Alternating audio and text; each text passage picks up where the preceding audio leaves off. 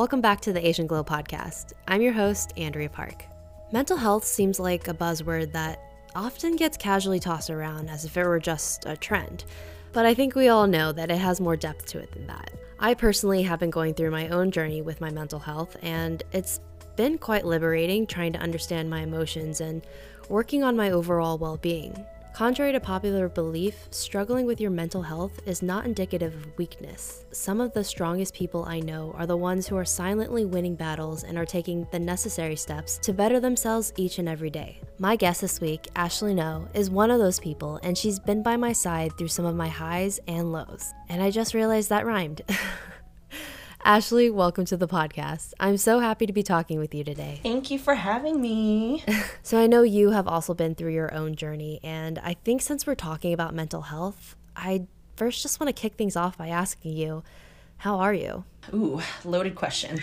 No, I'm just kidding. I have to say, in spite of everything that's going on, I have been able to find peace within myself and the things that I love. And I think overall I'm hanging in there. I feel like the rest of the world is hanging in there, but yeah, not too bad. Yeah, at the time of recording this, there's some dark shit going on in the world right now. Right. There's definitely a lot of things happening, but I think I'm just trying to concentrate on the future forward stuff. And, we were just talking about, keeping our eyes on the light at the end of the tunnel, so to speak. And I think that, fixing my gaze on that has been really helpful, and just surrounding myself with people and support system that helps uplift those things has been pretty game-changing for me, I have to say. I mean, it's been a tough year, to say the least. 2020 was the worst, and I've mentioned this before in a previous episode, but it just felt like this past year was a complete stress test on the human psyche. But I feel like if it weren't for all the trials and tribulations and the sort of forced isolation during lockdown, I wouldn't have had this time to focus on my mental health. And you and I both know that I am very much the suffer in silence type, and I suppress a lot of my emotions, which I've learned is a disservice to not only myself, but my loved ones. So I hate to say it's a blessing in disguise because, cliches, but yeah, that's sort of how my journey got kicked off. I'm curious though, how did your mental health journey begin? So my mental health journey really started at a very young age, honestly. I've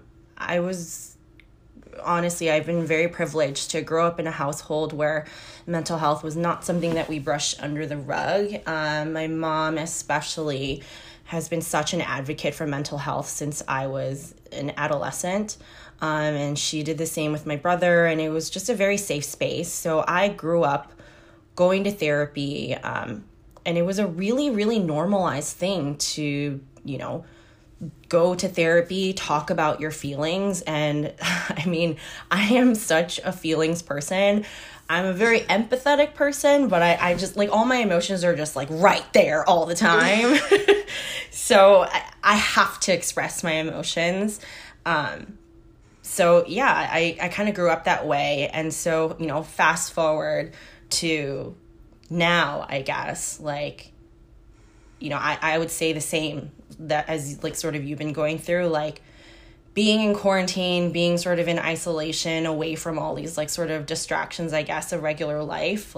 You're kind of forced to sit with yourself. And even though I am somebody who grew up in such a mental health positive, life or household, I still didn't really recognize when I needed to get help as quickly as I thought I would, honestly.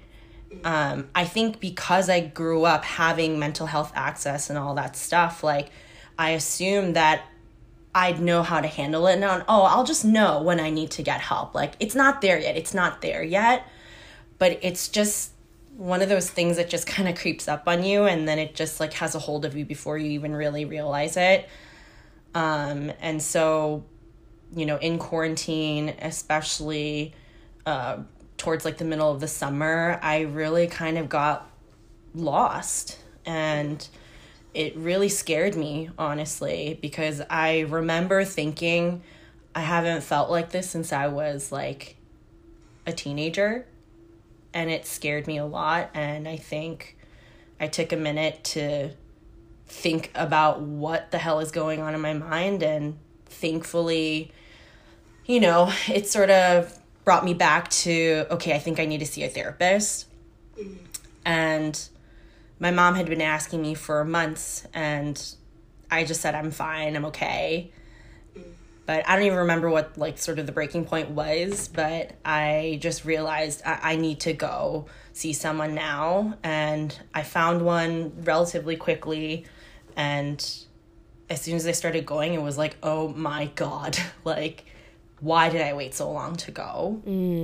I think it's very interesting that you, at a young age, were exposed to therapy, because I feel so often in our community, the AAPI community, it's kind of notorious in a way for not having any sort of kind of relationship with mental health, right? And it's kind of not taboo per se, but I personally feel like in my family, the mentality is very much like 그냥 참을, like just bear with it and keep going. Life is hard, we all know this, just accept that and move on. So I find that very interesting that you were exposed to like therapy in a positive way, and it was normalized, like you said, when you were younger. Yeah, I do feel very privileged to have had that experience, and I agree with you 100% that like mental health in our, you know, in the Asian community or just in general in people of color, I feel like it's not either not talked about or it's brushed under the rug of like, you know, our parents or grandparents are like, oh no, you're fine, or like,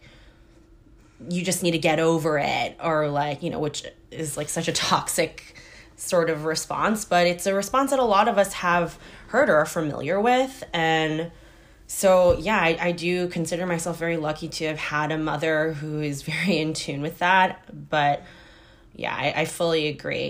It's something that I feel like is just now starting to get talked about, sort of that lacking in the Asian community and you know, other places as well. And my mom has like become such an advocate, like so much so that she has co-founded a Korean American Wellness Association. Yes. Which is like, you know, weird plug, sorry. And so they kind of started this association with the idea that like, you know, people just need somewhere to go to look. Like if your mom or your dad wanted to look for a therapist, they probably wouldn't even know where to start, because there's really nothing available. And so the intention behind this organization was sort of to create a platform for Korean Americans to just search for therapists. And now it's sort of kind of grown a lot bigger into, I think just because of mental health, there's such a need for it right now, right? Within the Asian community too. And so they just recently had their fall mental health conference, and there was just so many like second generation Korean Americans that actually showed up and said, hey, we need this too. Wow. It was a very eye-opening moment, truly. Shout out to Kelly Noh. She's a queen. She is literally the queen. She's my role model, you know. I love you, Mom. That's so amazing, because that's the resources our parents needed when they were younger, but didn't really have access to. And yeah, it's absolutely picking up more within our community, which is extremely encouraging. I actually started therapy last October, but I've known since probably the beginning of 2019 that I wanted to start, but I never actually got around to it because I think of that 그냥 참을 mentality. It was always in the back of my mind, and it just felt like I could deal with my problems on my own instead of having to talk to someone about everything that I think I already know. But what I've learned is that it's actually super helpful to talk to a professional who doesn't have any preconceived notions, no judgment, no prejudice, and they're listening to your feelings and they're offering you guidance, right? And some people have asked me recently what it is about therapy that's helpful. While I have told them what I said earlier, I just want to be super transparent and say I've only had 4 sessions, so I'm not as experienced, but I wanted to pass that question along to you. How does therapy help you? So I really consider myself to be like a pretty self-aware person. Like, I feel like my nunchi's pretty good and all that stuff, but more than anything, it's like my nunchi with myself is really good.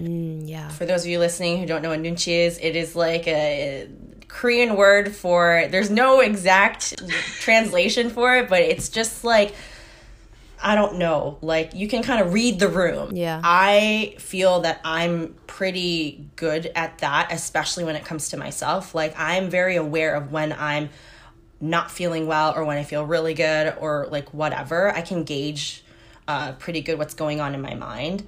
So going to therapy for me wasn't necessarily about I need someone to tell me what's going on with me. I know what's going on with me. I don't need help with that. I am really interested in kind of blurting out my own, I psychoanalyze myself all the time. I can't help it. And so I kind of wanted a professional to like blurt out all these analytics too, and for them to kind of give me their point of view on it. And I guess it's kind of an interesting way to approach therapy, but like I remember having a very frank conversation with my therapist too, because I truly believe that looking for a therapist, like you have to find a good match. If you don't trust your therapist, if you don't have that bond with them, you're really never going to be able to open up and get to these like groundbreaking moments that you want to get to. So, finding a therapist is kind of like dating. Yeah. But I remember feeling like very early on, like, I wish she would ask me more questions, like, because I found myself sort of filling the spaces with like random jibber jabber that wasn't even like really valuable, honestly, to me. And I remember in one of my sessions, I was like, you know what, I'm just going to be straight up. And so I kicked off the session. I said, hey, I'd actually really love it to like hear your point of view on some of these things that I'm talking about, like, or these ideas or whatever analysis that I'm making. Like, I'd really love to hear your point of view. And I shared exactly what I told you. Like, I'm pretty self-aware, so I'm really looking for someone to point out something interesting that I'm not seeing. Like, I need someone to pull together the connections that I'm not seeing. And she was like, totally hear you. And she was like, I was just, taking the approach of listening. Usually I try to just like sit back and listen. But now that I know that this is what you need, I can do that. And I'm telling you, like, instantly, that session, it was like a 180 difference. Oh, it was amazing. To be honest, like, I'll admit, during my first initial sessions, I was taking more of like the back seat. Like I just had no idea what to expect. But I like how you said you would tell your therapist your communication skills like right off the bat. So she and you both know what you need from her. Yeah, totally. And I think, I kind of wrestled with that too. I was like, oh, I don't want to tell her how to do her job, but that's not it at all. Right. It's me telling somebody my communication style. Like, even if I were to have a conversation with you or whoever, like, I would not want to be the only one talking the entire time. That makes me incredibly uncomfortable. Like, I mean, I can talk all day, but I need to have a conversation. And that's what, like, really gets me flowing. And, like, it, like, really honestly sparks a lot more thoughts for me is when I'm able to have a conversation with somebody. And so I told her, I was like, I don't want to feel like you're listening and I'm just spewing for 45 minutes. Yeah. I just want to have a conversation with you. Mm-hmm. And to me, that's just kind of communicating your communication styles. Right. So what are the biggest lessons you've learned since starting your journey? Oh, man. Good question. I like to dig deep here. Oh, yeah, real deep. I think I've honestly, as vulnerable as I am with myself, I've learned to be even more vulnerable. And learning that if something feels sore and like, ooh, I don't know if I want to talk about that, or I feel myself getting like anxious, that probably means I need to open up that box a little wider. Like, there's something there that's bothering me. And I think that's one of the main things with going back to therapy that I've learned is, like, don't be afraid to turn over every rock. Because with every rock I've turned over, as nerve-wracking or as, like, triggering as it's been sometimes, of like, no, don't do it. And then I'll lift it. And yeah, it'll be a little painful sometimes. But afterwards, it's like that feeling of like every time you cry. Sometimes you try to stop yourself from crying, right? But it's like, bitch, when have you cried and not felt better afterwards? It's like, You feel better every single time. This is true. It's just like poking the bear, but just poke it. Like, and I think let go of some of the fear of overturning some of these vulnerable rocks, because I knew I had a good support system. Like, I'm in therapy. I trust my therapist. I have friends. I have family. So like, having that support system, it almost made me feel like I had a bit of a safety net too, that even if whatever I uncover is really, really nasty, like, it's going to be fine. Let's take a quick break. For me, I am trying to forgive myself, or I'm learning how to forgive myself and understand that my past does not define my future. And it's a process. Like, I'm understanding that it's about baby steps, not just suddenly waking up and feeling chipper about everything, you know? Totally. So I'm really learning to just allow myself to feel joy in certain moments or feel sad when I need to. And like you said, flip that rock and face those emotions. But also, I feel like my life experiences have kind of jaded my outlook in the world. And in a way, I feel I'm kind of like a cynical pessimist at times. Mm-hmm. So again, I'm learning how to recalculate and recalibrate whenever I'm having negative thoughts. I've also learned this past year how to set healthy boundaries, like what it actually means to set healthy boundaries. Because I think prior to this year, I would say yes to about everything, but that often meant I would overwhelm myself and sign up for something that I'm not 100% comfortable with. So I'm like learning to be more comfortable with my own growth so much that I'm willing to say no without guilt and instead with confidence. Yes. Wow. That just like totally hit me like in the real feels, because I'm like at a loss for words almost, because that's so like hit the nail on the head of how I've also been feeling too. Like, that's probably another thing that I've like sort of kind of realized too. I would say even prior to going to therapy, is like realizing how mean I am to myself. Yeah, same. Like, it's really fucked up. Like, it's not okay. And like, I've used this analogy a lot over the past few months, but like, I have a tendency to kind of give out my water cup without serving myself first. So I'm constantly in a state of thirst or being deprived. But anytime I get a drop of refill in my cup, I give it out. Wow. And it's exhausting to live that way, because you're living on like 10% all the time. Truth. Wow, that gave me chills. Gave me chills. But yeah, that's kind of the best way I can like sort of describe how I feel like it's been pretty much my whole life. And I feel like you can really probably relate to that too. But you know, this year I've learned the value of not just serving other people. You know, I'm a huge advocate for community. If you need me, I'll be there for you, whether you're my friend, you're my neighbor, whatever. Like, I'm all about that community life, right?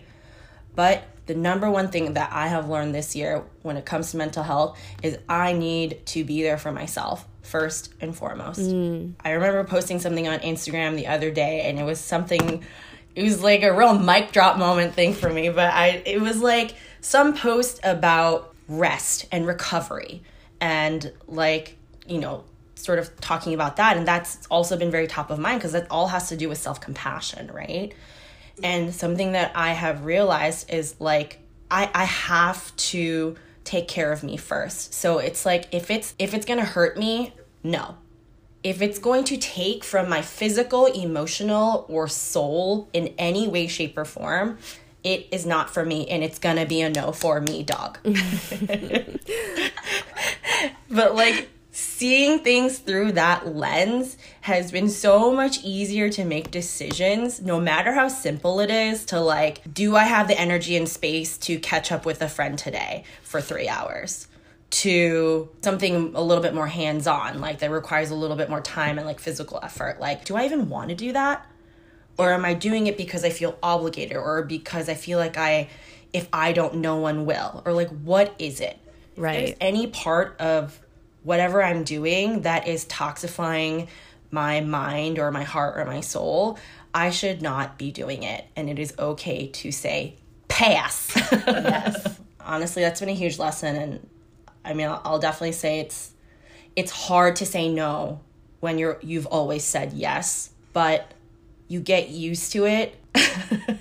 And And like, it's not even about like only doing things that serve me, right? Like, yes, I want to serve myself, but it's not, I don't need a benefit every single time, but I shouldn't be robbed ever. Right. But that's beautiful. That water analogy really got me. Oof. Like, as I'm taking a sip of water right now. I know. Thirsty after all that talk.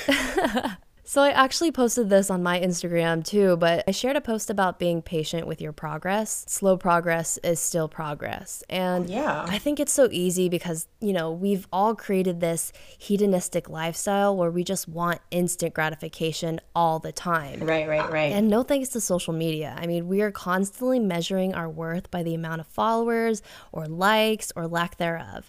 And this all sort of just distorts our focus and clouds our judgment because we're also constantly comparing and quantifying our worth through social media. Mm-hmm. Yeah, I think that's a really good point. And like, you know, there are a few posts I've been coming across too about like measuring your worth in productivity. And it just really hit me because I think like a lot of times I definitely measure myself with like, how much did I get done today? And like, you know, something new I've learned about myself this year is that I have ADHD. It has been like a really crazy realization because it's just like one of those things that I feel like maybe you don't realize until you realize it. And then I realized it at 32 and it kind of blew my freaking mind because it was like everything that I've ever struggled with in my life made so much sense for the first time. And productivity is one of those things that I just railed on myself about since I was very, very young. And I'd never understood, why can't I just do this one task? Why? Why is it so difficult? And, you know, I've been coming across a lot of these productivity posts, like you're not measuring your worth in your productivity. And then also in realizing that I have ADHD and like talking to my therapist about that too. It's been like, all the kind of things are working together to like help me realize like I have issues with productivity because of my ADHD. So I need to work with my ADHD and learn my own tactics on how to be more productive, but also how much I get done or how hard I'm working in a day does not measure my worth in this life. And I think both of those together have just sort of been like mind-blowing. And it's kind of been helping and contributing to this whole like self-compassion journey that I'm on. Oh, that's beautiful. And that actually reminds me, have you seen the movie Soul? Oh, cried my eyes out. Same. It was so good. When you were talking about measuring your worth, it reminded me of the theme of that movie because before watching it, I was in this dark mental place where I just kept beating myself up for like not doing enough with my life. I was just in a slump and felt like work wasn't fulfilling me and comparing myself to everyone else who have found their passions or whatnot in life.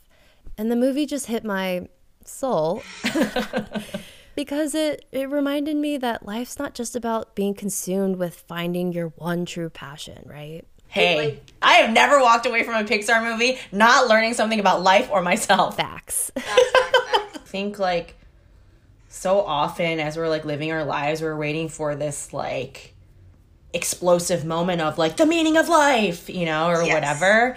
And like, I don't think it's like that. I mean, for some people, sure, it's like that. I think there's so many little crevices of things that happen along your journey that contribute to, you know, your mark in this world. And it's not about one huge thing like your job or even your extracurricular hobbies. Like it's like a lot of little things that make up your purpose in life. Right. So yeah, I could not agree with you more. What are some of your habits you practice to better your mental health? I know cooking is a great outlet for you, right? Oh, yeah, big time. Cooking is like one of those things that's like, no matter how I'm feeling, it feels good to do it. Like sometimes I'll be like fucking pissed off and like smashing garlic in the kitchen. And it makes me feel better. Other things I like to do, honestly, I love to write. I think probably about two years ago, I figured out a really like great way to journal continuously without it feeling like such a task, because I have like a million journals, right? Like actual journals that like I used to write in, but like I don't like writing in actual journals because it hurts my damn hand. So I stopped writing for a while, and then I was like, you know what? I have a lot of feelings and I need to get them out. So I was like, okay, maybe I need to start writing on my phone. But like, I realized that a lot of times when I'm able to be alone with my thoughts is when I'm on the subway commuting to work. And so I got into this habit a few years ago of as soon as I get into the train, I bring out the notes in my phone and I just start writing. And honestly, like after a year of doing that, I went back and reread everything, and it is such a great way to gauge how far you've come. Yes, absolutely. I was going to say that reading back on your past journal entries is so helpful because not only are you using it as a tool to face your emotions, but it's also a great way to measure your growth. Like, wow, this is how I was feeling. I'm no longer in that dark place. Thank God. Yes. If you haven't done it, if you write, I highly recommend it.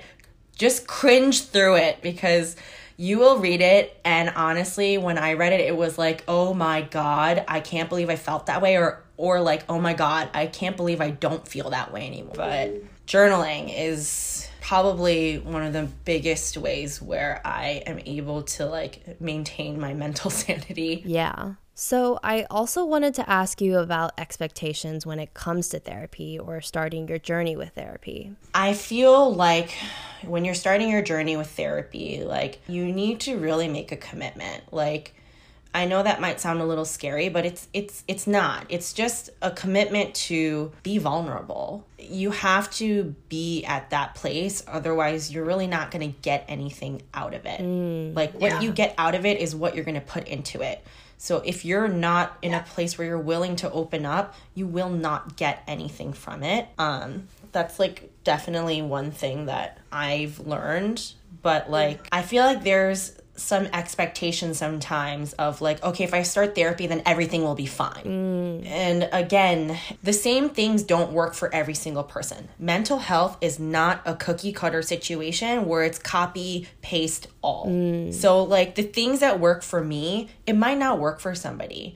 And so I would just want to remind people that like your mental health journey is truly your journey. Don't think of it as like this checklist of things that you need to do. Like, oh, if I do all these things, if I go to a therapist and if I do this and I do that, I'll be healed. Don't go into it with that as your goal. Go into it with the goal of I am going to be completely vulnerable and I'm going to completely open myself up to this process. That should be your goal. If you fixate on this goal of I want to be healed and I want to be fixed, I feel like you're starting off with so much pressure on yourself without even really understanding the journey of it. Yeah. Have a good perspective going into therapy. Don't go in with a perspective of, if I do this, I will be fixed. Yeah, I think that's so important to know. Mental health is sort of like a forever journey. And I think just going in with the goal of being vulnerable, I feel like that should be more top of mind than like, I want to be healed. Yes, so much great advice, Ash. I could talk to you for hours about this, but I feel like that is a great note to end on. Agreed. Ashley, thank you so much for coming on the podcast. I really appreciate it. Thank you so much for having me. I love mental health, so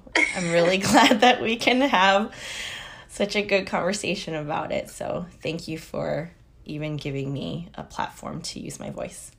Thanks so much for tuning in, and don't forget to send some love. Follow at Asian Glow Podcast. Here's a gentle reminder to be kind to yourself and spread only positivity.